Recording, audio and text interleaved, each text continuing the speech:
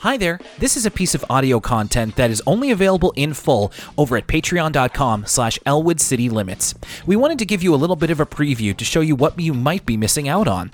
You can join us for as little as $1 under the Pay What You Want model at patreon.com/Elwood City Limits and get access to over dozens of hours of content, including every episode of For the Kids, a PBS Kids podcast. We appreciate you listening, whether you're a patron or whether you're listening on the free feed. You're under no obligation to join, and thank you very much for checking out this preview. But if you'd like to know what these episodes and extra content sounds like, here's a little bit of a sneak peek.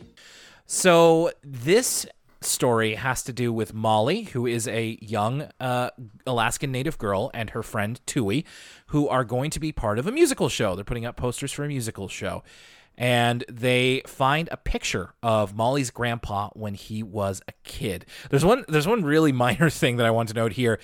They find the picture because Molly, or not even Molly, Tui picks up like a talking moose toy, and he gets really spooked by the way that it sounds. It's just like, it's a phenomenon. I don't even know. Maybe they still have this in toys. It's like, you ever have a toy that had like a voice box or something, and then the voice box would screw up and it would sound really like devilish, really scary? Yes, demonic. Yes, I know what you're talking about.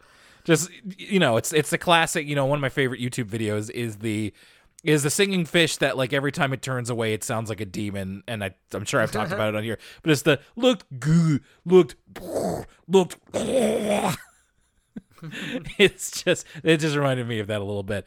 As we mentioned earlier, the show is primarily animated in Flash, and Lucas, you even said yourself, we are capable of, we're not morally opposed to Flash at all points. If we're not a fan of it with Arthur, but unlike Arthur, which was fitted to Flash later, this is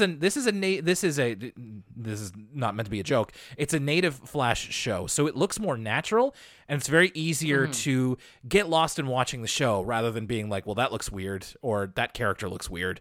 Like, it all works together very well.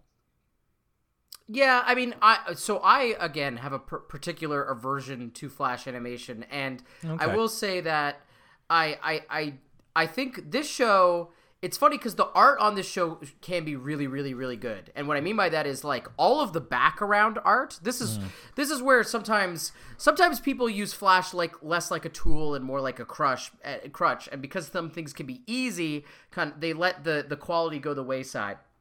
And I think that there are some things that you're never going to get past, mainly kind of the puppet-like movements of the characters with Flash. And Molly of Denali still kind of has that. And I think I notice this stuff more than most people, but I still kind of notice the kind of unnatural puppet-like movements, and I'm not really a fan. But everything else in terms of this show's art design is really, really good, including especially the backgrounds. I think a lot of the background art, if you really look at the landscapes and the way they draw spaces in this show, it's really great.